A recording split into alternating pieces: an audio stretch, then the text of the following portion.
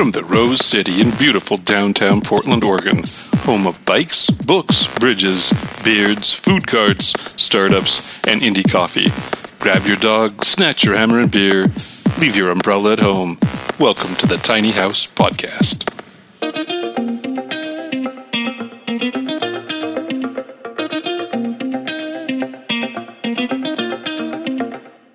It's the Tiny House Podcast. I'm Perry. I'm Michelle. And this is Mark. Wow. That was the best Mark introduction we have had in 100 episodes. Absolutely, I agree. I put on my radio voice. Exactly. Hey, listeners. That was Kim Carnes with Betty Davis Eyes. Oh, Do our listeners know that you have a radio background? probably not. Yeah, probably not. Although wasn't the radio background like sales only? No, I did. Oh, you I did did. mine? I was on a couple of radio stations, AM and FM, early on. Oh, right on. Remember, I told you the one story about the But cops the night and show? Yeah. Oh, and that's right. the underage girl and the booze and the guns and stuff. And we've got a Reverend on the show. Maybe you can give a confession. Yeah. We don't have time for that. It's That just a was- 45-minute show. That was one of your best stories. I gotta admit. you. It was a good one. That was a great actually. story. My kids haven't heard that one yet. Mm. I'll wait till they have kids of their own. So they won't. Exactly. So they won't emulate Exactly. the disaster. Small awkward moment. Exactly. So what's in the news, the Tiny House movement, Michelle? Since you are the connection that we have. Oh, thank you. So the House Bill, Oregon State House Bill That's 2737 has passed the Senate and is currently on the governor's desk for signature. Woohoo. So on one hand, yes, we'd love to party. It didn't end up, however, being quite what the tiny house movement wanted. The Senate version of the bill it got chopped up a little bit. So long story short, conversations continue to happen. Progress continues to be made. This is one of those sort of 2 steps forward, 1 step back.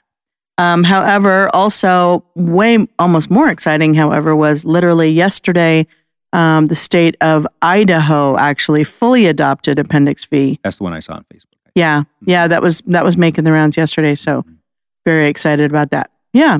Very cool. And how's your build going? I've had a little bit of a slowdown on my second build on Perch, just because of the fact that I had to sort of change direction a little bit to start on the third house. It's going fine. My landlord actually, it was funny because he hasn't really been making the improvements to the site where it's going to be put. And yesterday he's out there with a tractor and the blade, and he's out there flattening and asking me, when, the gravel's going to come, and he's got to put up the tent pole. And so, yeah, it's nice to see him. He's like, making lots of noise out there. You're making lots of noise out there. I guess I better get started on my stuff. Yeah, I guess you better. You got a little time here, but I'm still 2 steps ahead of him. So Very cool. we got all the built-in shelving is all in now. I'm ready for insulation and drywall. Super excited. Where are you building it? Are you building it on site where it will be, or are you building up north? The Perch is actually on site where it will be, which is also adjacent to where I live. And then the third build is actually up north. Cool. And I have some new sponsors as well. So that build is going to start. Again, you do all this prep work and it feels like nothing's going on. Mm-hmm. And you just do all the prep work and collect the materials and contact the sponsors and figure out your build site and check the list of tools. And then all of a sudden, boom, it's going to go really fast. But Since the sponsors are making it happen, and Mark, you can just shake your head if you don't agree with what I'm about to offer. Uh-oh. Would it be a good idea for your sponsors if you were to mention them here? All 28 of them? Not all. Okay. Not all 28. actually, I think I'm at 40. Okay. Okay, we'll forget it then. Maybe roll out the top 2 today. Let's do this. Just give your favorite. Good one. Well, then today I'd like to shout out to There you go. Mr. Plywood. Mr. Plywood is a local lumber supplier, local hardware store here in Portland. They were my framing and siding sponsor for the Perch, and very generous and very, very supportive. And it really changes the way that you view their business model. Changes the way that you view lumber shopping. Right? You go to Home Depot, you ask a question, no one really knows. The lumber is not that great all the time.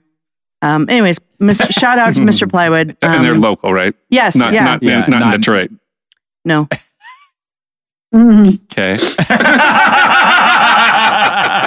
No, I got it. I got it. I know. was going to. It was a slow handoff. It was a good slow handoff. And keeping with that, we're going to talk real slow about this transition. No, so Michelle's got this fabulous build going on, and there's another fabulous build going on a much grander scale in a community that really needs it, which is the community of Detroit. Our guest today, Reverend Faith Fowler, is. I hesitated because I just thought in my head, is spearheaded offensive for a reverend? No, it's not. Who is spearheading this initiative? Reverend Faith Fowler. Faith. I have Faith written. Is it Faith or Faye? Faith. Faith. Yeah. Oh, I'm sorry. Which is it's kind of like Dr. Tooth. It's for a dentist. It's the perfect name for a reverend.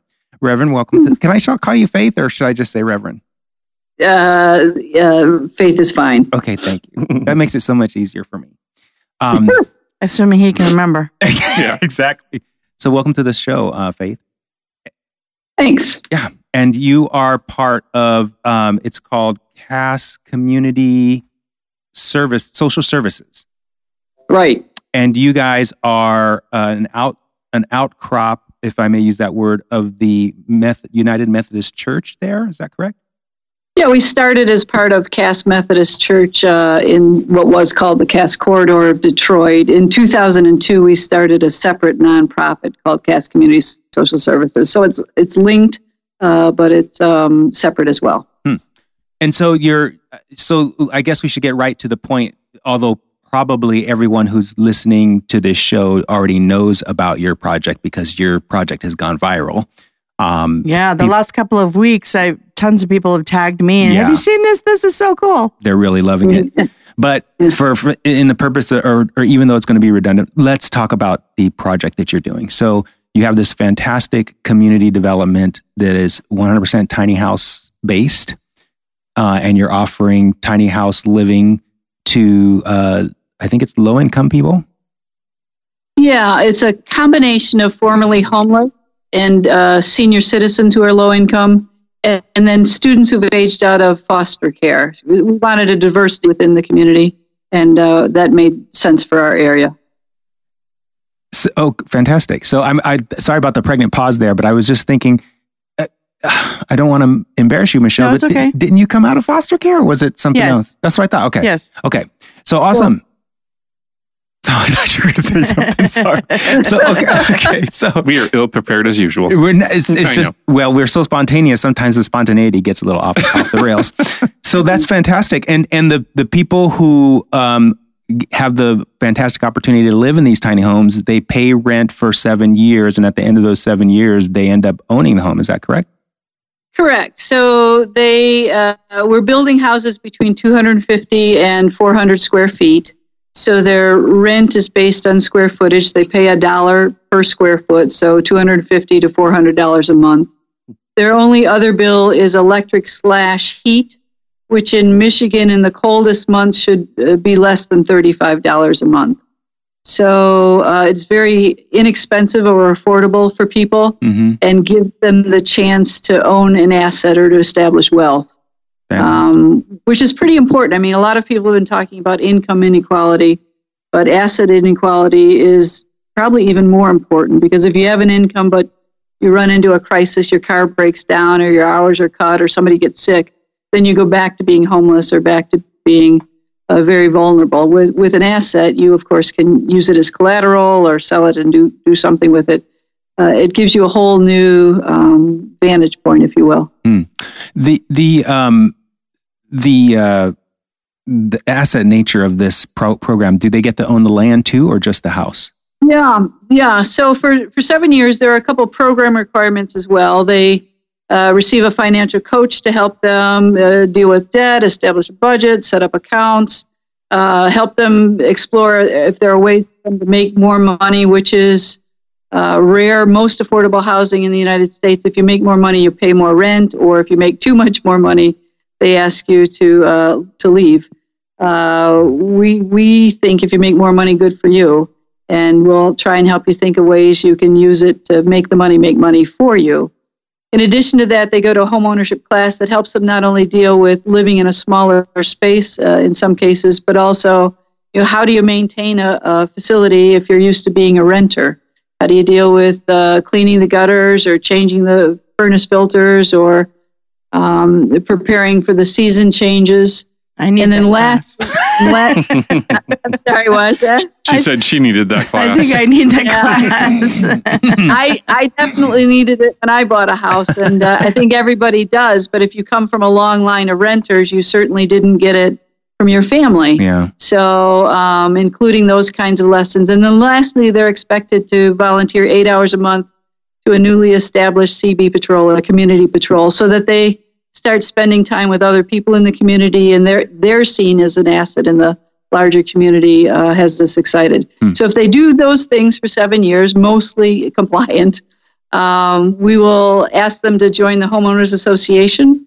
They, by the way, are the ones who help establish the rules for the homeowners association. And if they say yes, then we give them the house and the land. That's really amazing. So let's be very, just to clarify, are all these houses are on foundations, right? Every single one of them? Yeah, absolutely, Michelle. They're all on slab on grade. In Detroit, this neighborhood, I should probably describe for you, has 300 vacant lots and 500 dilapidated buildings. So there's a lot of nothing. And when it was full of houses, they were built in the 1915, 16, 17s. The last structure to be built in this neighborhood before the tiny houses was 1974, and it was a garage. Wow. Since then, everything has come down. So we bought 25 vacant lots from, well, one had a house, but everything else was vacant from the city for $15,000. And each house will go on its own lot, which is why we didn't have to struggle with zoning or variances, because it's a residential neighborhood. It just didn't have any houses. And each house is on roughly a 30 by 100 foot lot. So they'll have nice big backyards. Yeah. And every single house is different. So that, I think, distinguishes it from most affordable housing as well. That we've tried to make them attractive and distinguishable so that people have great pride in where they live. So there are housing styles in the video. There's like a stucco Tudor, and there's a modern one with a flat roof and an overhang in the front, and then there's one more traditional with gables and all that crap. Are those the actual? Are Fine details. I mean, yeah. Are those the actual houses, or are those just models?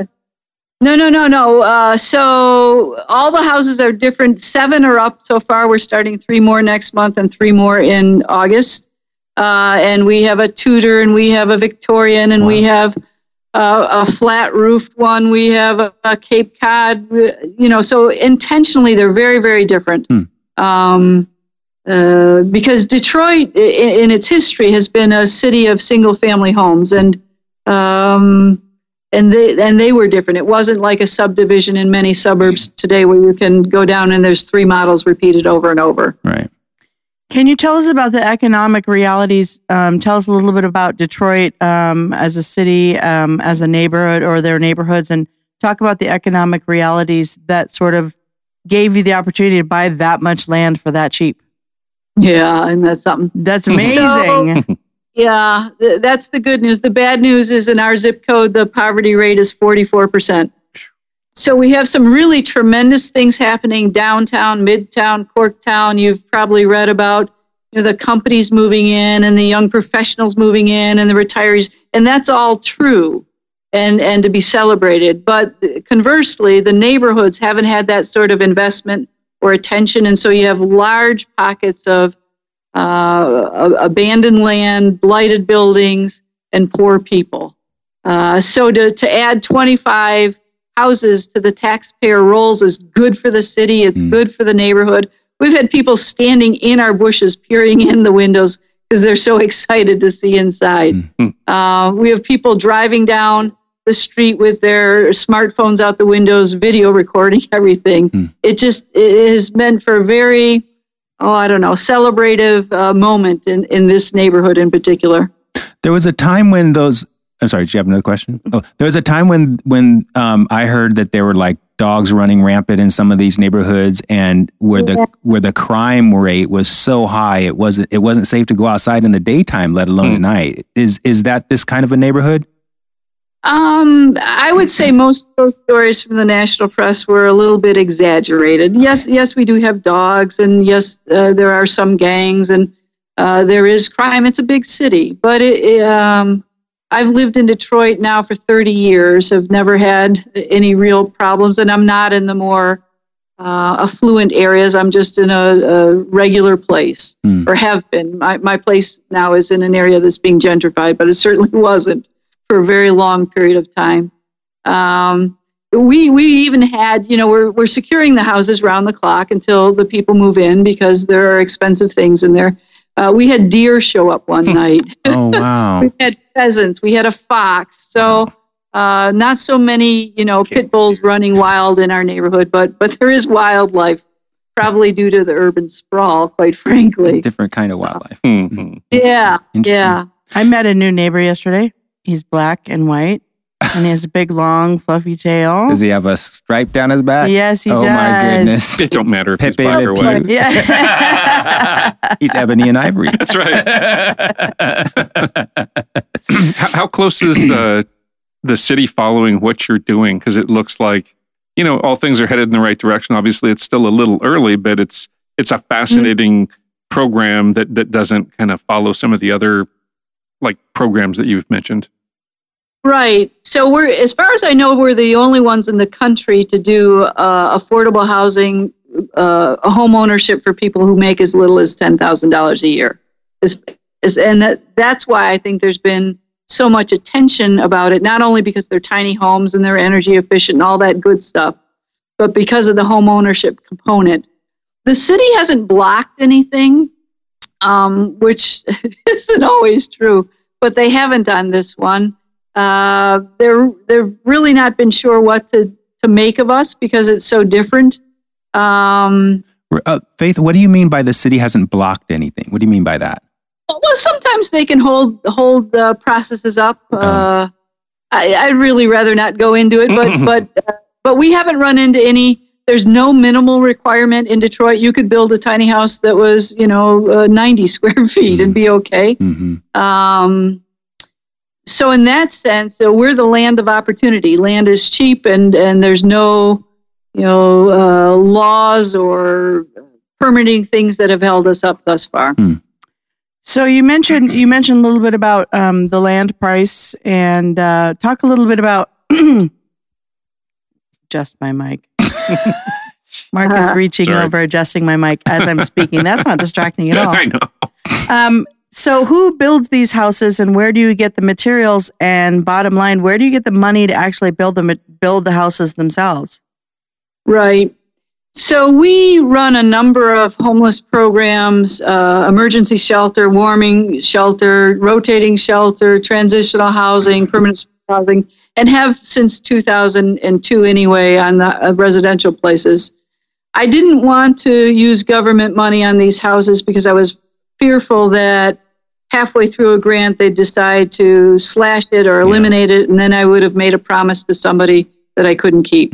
So we decided right from the get-go that we would raise it privately. Some family foundations, the Ford Motor Fund, the Community Foundation, McGregor Fund, churches have stepped up in a major way, the Junior League of Detroit, Flagstar Bank. I mean, there's a number of organizations that have really made significant contributions to making these happen. We're constructing them using a combination of professional trades to pour the foundations and build the shell and put on the roof and electrical and plumbing. Anything that's either requires a permit or is part of the shell. And then we use volunteers to do everything else.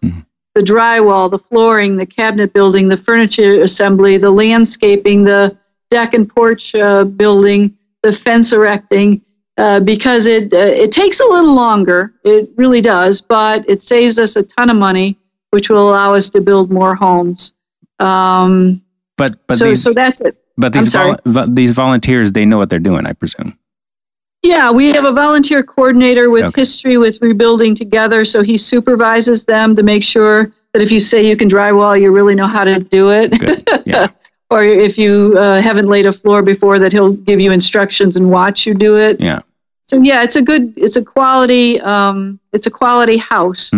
the other thing is we've been able to talk to homeowners and business owners into giving us either materials they're taking out or leftover from a job. Mm-hmm. So we've gotten stones and shingles and pavers. And the first time I went to speak at a suburban house, at the end, an older woman said, "We're redoing our kitchen. Can you use our old granite countertops?" Wow. and I, after I got my One of those 5 years old. So the homeowner got a tax write-off, and we got to put in really nice granite countertops, and everybody wins. It keeps it out of the dumpster, I suppose. Yeah. As well. So Michelle had that good question about where the fundings come from. My question is, how do you I still want to say it this way, so I'm going to say it. How do you keep back the roving hordes that want to live in these places? I imagine you have way more people wanting to live in them than you have houses to put them in. Absolutely. Duck, goose. Why didn't I think of that? We accepted applications in the month of October and received 122 completed. Since then, we've had 800 inquiries that we've had to turn down. Wow. As we've been building, everybody's been watching, and now more and more, and plus the social media attention in particular, more and more people are aware of it and are wanting to get in. So we're really happy that people want. Interestingly enough, at an early board meeting before the business plan was done, one of my board members said, "Do you think anybody will really live in these? They're about the size of my garage." So I remind him now that, at least 1,000 people want to live there. Yeah. So do you, I presume because these are tiny houses and my familiarity with them is that it would be, although people do have their families living in them, do you accept families to live in these tiny houses, or is it only individuals? For the first 25, they're really built for individuals or couples, and I like to say you better love the other person very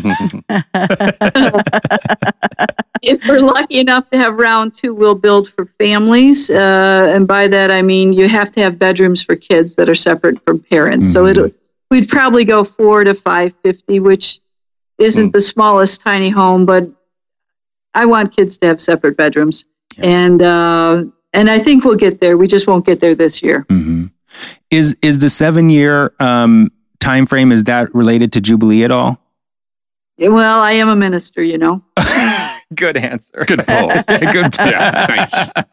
We wanted long enough to make sure they'd have a financial track record and feel secure in themselves that once we had them take over the bills, they wouldn't lose their house to back taxes or delinquent water. There's no mortgage, so there'd be no foreclosure that way. But those are the primary ways people lose their homes in Detroit, and we wanted to make sure they had enough payment on time, the right amount, so that they could keep the houses as long as they want. And yet we didn't want to stretch it out to a 15 or 30-year mortgage type cycle, because if you've been homeless, that's probably more than you can think possible. Yeah. So we tend to be, as you can tell, a pretty fun-loving show. But in startup realities, you're going to have some challenges in 7 years. How do you kind of have baked in or built in here to deal with stuff as people may start having some challenges in year 3 or 4 or 5? Right. So if they're financial challenges, they have a coach who's going to work with them all the way along to, did you lose your job? Well, let me help you explore what else is out there. Or did you increase in income? Let's try and figure out a second source of income so that you stay afloat.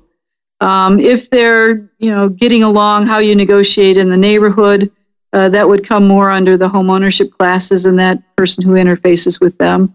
And then we'll have the monthly group meeting where we try and resolve issues. We run other housing programs, so we have some experience doing that. So we're fairly confident we'll be able to address their needs. How long have you been a minister, Faith? 32 years. And did you say you lived in Detroit all your life? I lived in Detroit until I was 12, and then I lived in a suburb until I went away to college.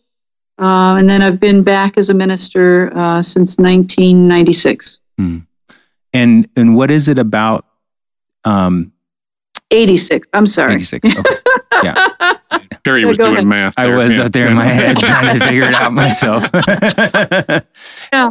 And so what is it about this project that like strums your strings, rings your bells, hits your drums? I don't know how to say it. Well, I think it's the first thing. So CAST does 4 things ordinarily: food, housing, healthcare, and jobs.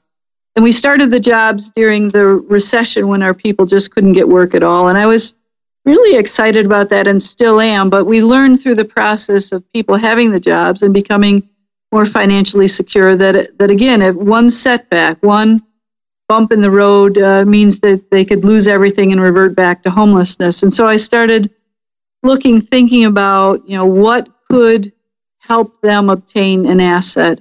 And then there's the second part, sort of in tandem, happened. My mom died, and in the process, I inherited some things, and my brother and nephew inherited a house. And it dawned on me for the first time that I always in my life had that safety net, that security of being able, if I was in trouble, being able to go to my parents and saying help. And they may have given me a really long lecture about, how irresponsible it was to not save for a rainy day and all that good stuff. But I always knew they'd bail me out. If you're poor, you don't have that. You don't have anybody leaving you anything when they die. And you don't have the security of knowing you can turn to your family. It's not that their families don't love them. They do. They don't have the ability most of the time to bail them out. And so I saw this as a generational game changer of allowing them to climb the ladder and provide not only for themselves, but potentially for their children and grandchildren in a way that many of us in the United States just expect. Do you see the people that this project is designed for? Do they span racial diversity, or is it a predominant? Absolutely. It's more black than white, but yes, there is racial diversity. Obviously, there's both genders. There's ages from 24 to 80. So there's really a nice and rich combination of people who should be able to help each other in ways probably I or we can't even. Mm-hmm. So we're excited about that part of it too, and yet recognizing that we wanted them to be integrated into the larger neighborhood. We didn't want people to say that's where the homeless live, or that's where the poor people live, or wanted them to be a part of the larger community and to be seen as a part of the revitalization of this larger community, a neighborhood that hasn't been experienced the kind of resurrection that, say, the downtown area has. Mm-hmm. Morgan, we have interviewed people before who are doing similar things to what you're doing. There's an organization in Olympia, Washington, for example, that has a village that you might be familiar with. When we talk with those people, one of the questions we ask, and I'm going to ask you too, is what do you say to people who say that the homeless problem isn't always solvable by giving people a home, because the homeless problem is more often not a problem of not having a home than it is some other kind of problem? So I've been to Coyote, and it's a beautiful program. It's different, but it's a great program, and I applaud them. We're not suggesting that we are ending homelessness. We are not recommending this as the only answer to homelessness. We are saying that there are some people who are ready to move on with their lives, to move out of the shelters or the transitional housing programs, who don't have any way to become a homeowner, who are locked into renting their entire life and consequently will be vulnerable their entire life when they don't have to be, when they really can rejoin society in a way where they're contributors and stakeholders and community members. And so that's what we're trying to do. We recognize it's not for everybody. I tell a story at the beginning of the book. We've written a book about this to help other people figure out what they want to do. But anyway, I tell the story at the beginning of the book of my grandfather who had throat cancer, and they were able to operate on it and give him, many years of more life. my father had pancreatic cancer, and they weren't able to do anything, and it took his life. So it's like people saying, well, if you can't cure all cancers, we shouldn't cure any.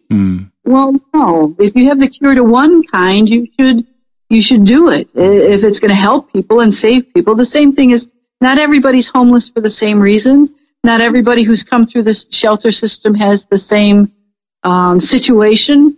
There are some who can be helped by this program. I think a large number who can be helped by this program, and others who are poor who can be helped by this program.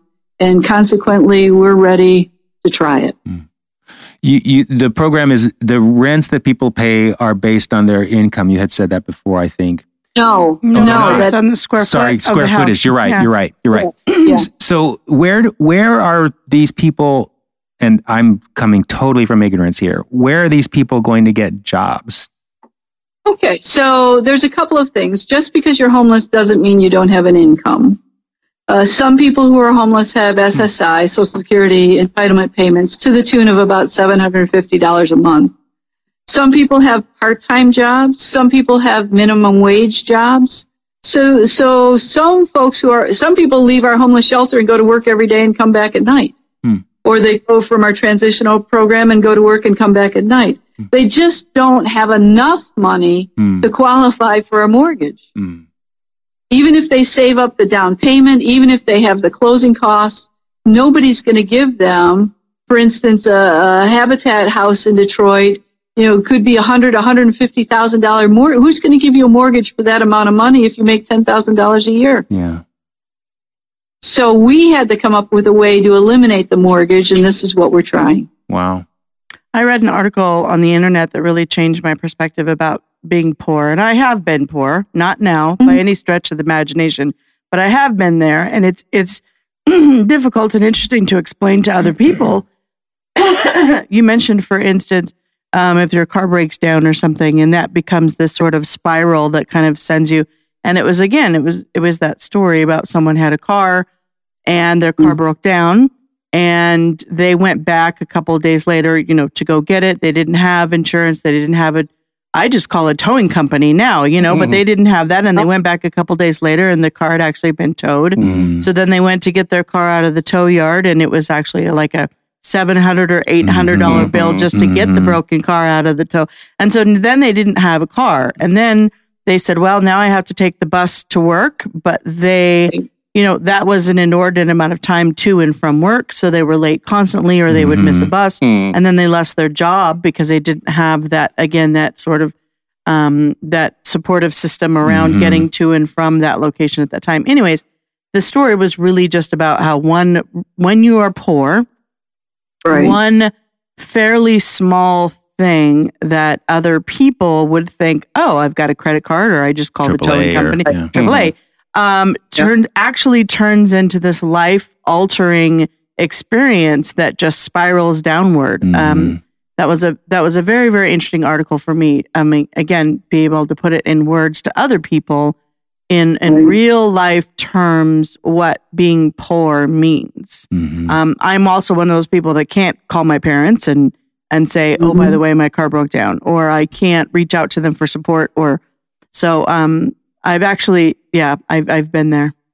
And so I appreciate the notion that just because you're poor, or just because you're actually homeless, which I have been, doesn't mean you don't have a job. Yeah. It just doesn't mean, and it doesn't mean you'll never have a home, obviously, but it just doesn't mean you don't have one right now. Yeah. You just need that break. And what I see this program is that break, that set of people that step up and say, okay, we're going to give you that break. We're going to give you that support that you've never had right now, and giving people the opportunity to step up. Well said. Yeah. So I'm almost emotional hearing you talk about the program. Thank you, Michelle. Can you, without giving away any privacy matter, if you can't do this, that's okay, but I'm just curious, without giving away any privacy identifying characteristics, can you give an example of a type of person who would be living in these homes?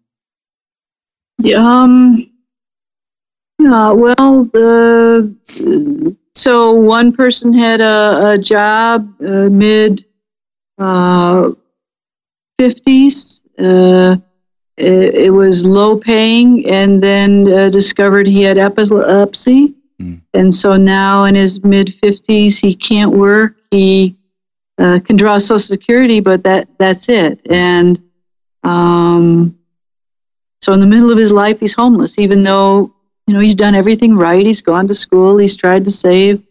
And for him, this tiny home and the chance at owning something means he doesn't have to be scared anymore. When you've had it and lost it and you don't know how you're going to make your way out of it and you're sick, just trying to manage medications and you're not feeling well enough to work anywhere, even to cook sometimes. Or care.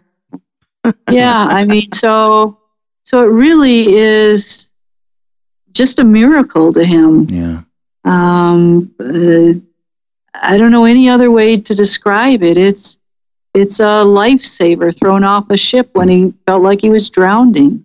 Where was he? Where is he while the house is being put together? Where is he now? We've got him set up living with a family temporarily. I see. Yeah. But he's ready to move in. He keeps calling me. Tired of sleeping on someone else's couch. Mm-hmm. So you talked a little bit about the success of the program and the social media exposure. For people that live in tiny houses, it's pretty common for people to drive by and take pictures and peek in the windows and knock on the front doors.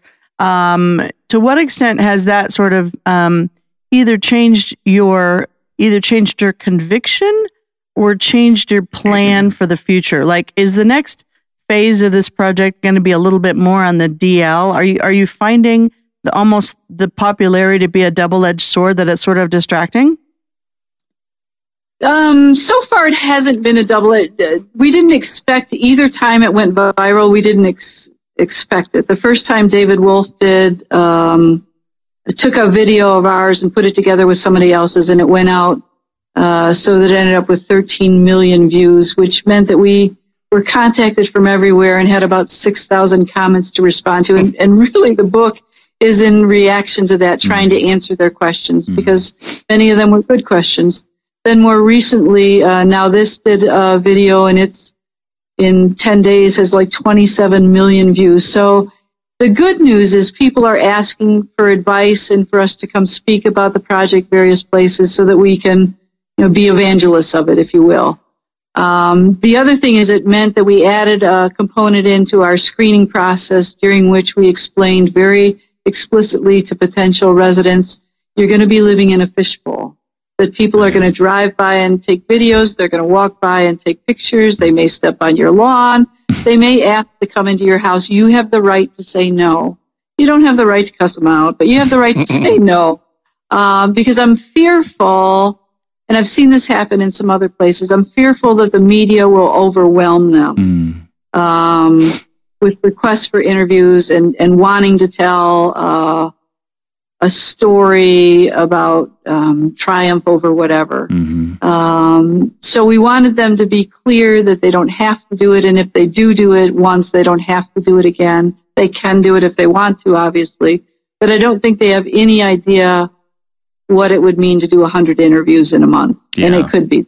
So we've tried to warn them. We'll walk with them through the process, and we'll see. Give them a media release, and they can tell the media it's $500. Kind of like the house for sale box that you see out front, where you have the little one-page FAQ. Yes, just a press release. Exactly, a press release in every front yard. And a Dropbox for the money. Exactly. No checks, please. Exactly. Yeah, if you really want to contribute to my quality of life. Exactly. Faith, did you think that when you were putting this together that it was going to be as widely praised or looked at or reported as it is now? No, not really. I knew that it confirmed that the problem we were trying to solve is a universal one and not one specific to Detroit. As I say, we've been to speak in Pennsylvania. We talked to people at the affordable housing in Michigan. We're going out to Colorado, I mean, so we're going all over the United States trying to help people think what is transferable to where they are and what makes sense. Obviously, we're not the only model. We're the only home ownership model, but there are other models that they might consider and adapt. So, I just like that it solves multiple problems at one time. Poverty is complex, and solutions, I think, should be complex as well. So you're repopulating a neighborhood. You're making taxpayers for the city. You're doing much less harm to the environment. You're building them into the existing community that needs support. I mean, all these things are really good. And when you can align the stars that way, it's a good day. Mm-hmm. So, also tagging off that sort of question line of questions about your popularity. You've obviously been asked every single question under the sun.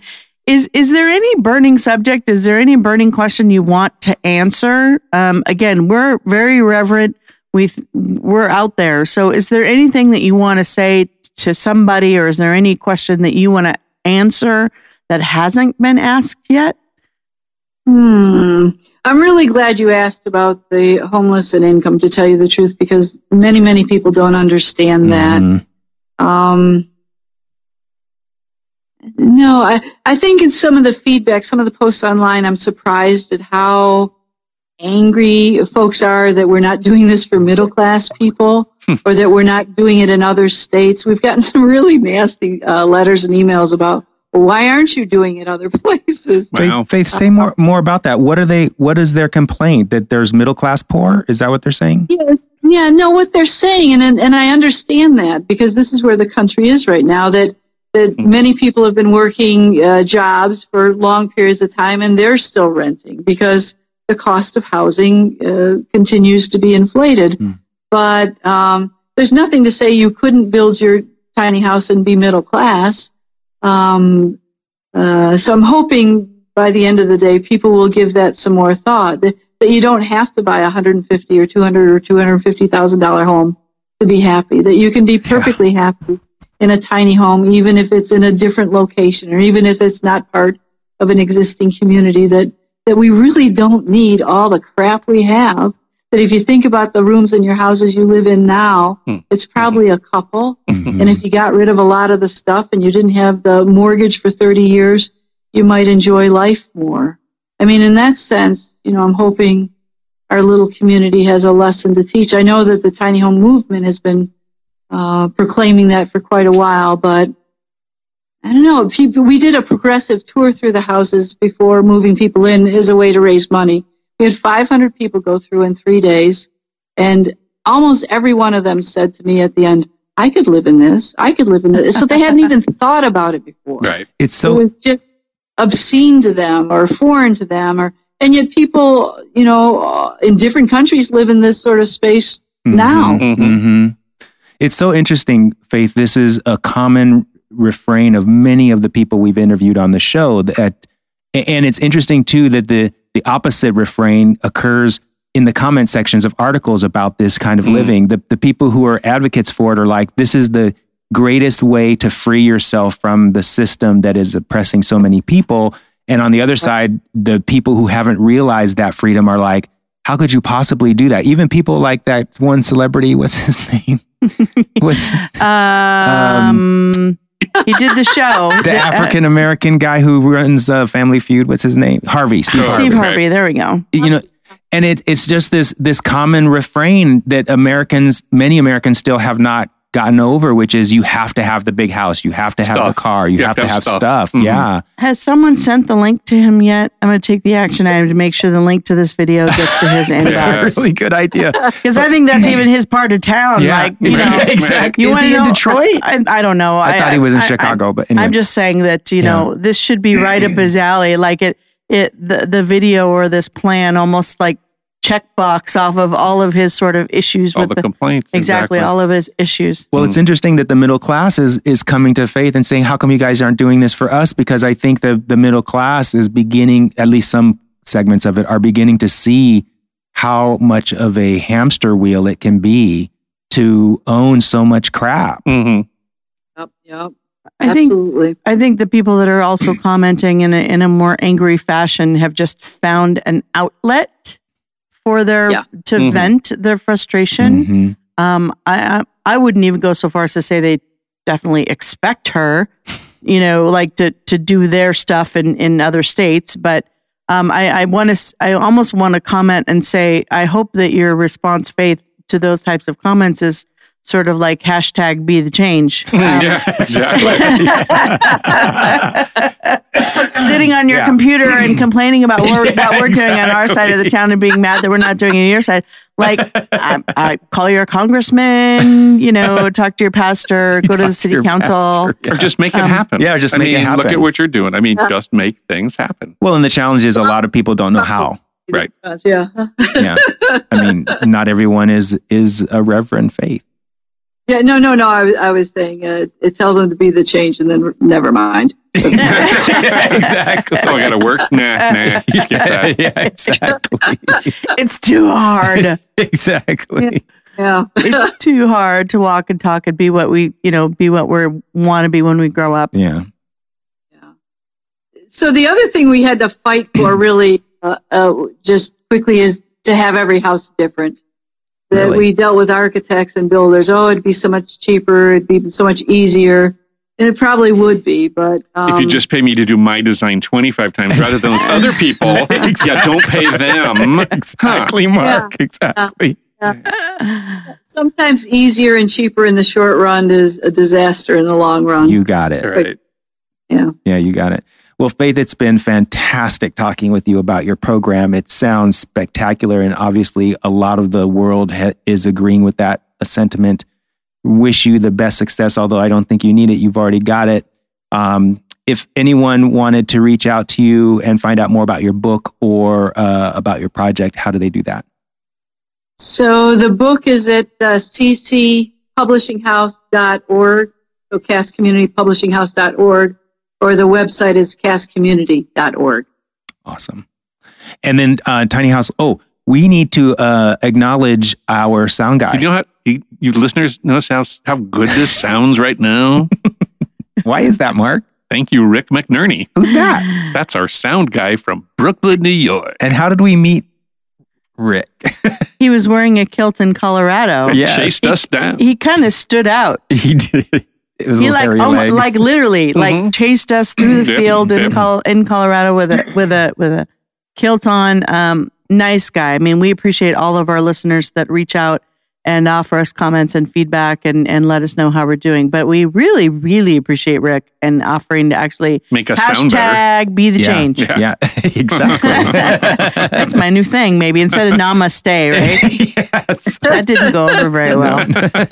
So, Rick, thank you very much for what you're doing for the show. It's improved the quality tremendously. And then, folks who are listening to this show, thank you too, because without you, we would not have a show. So, we really appreciate that.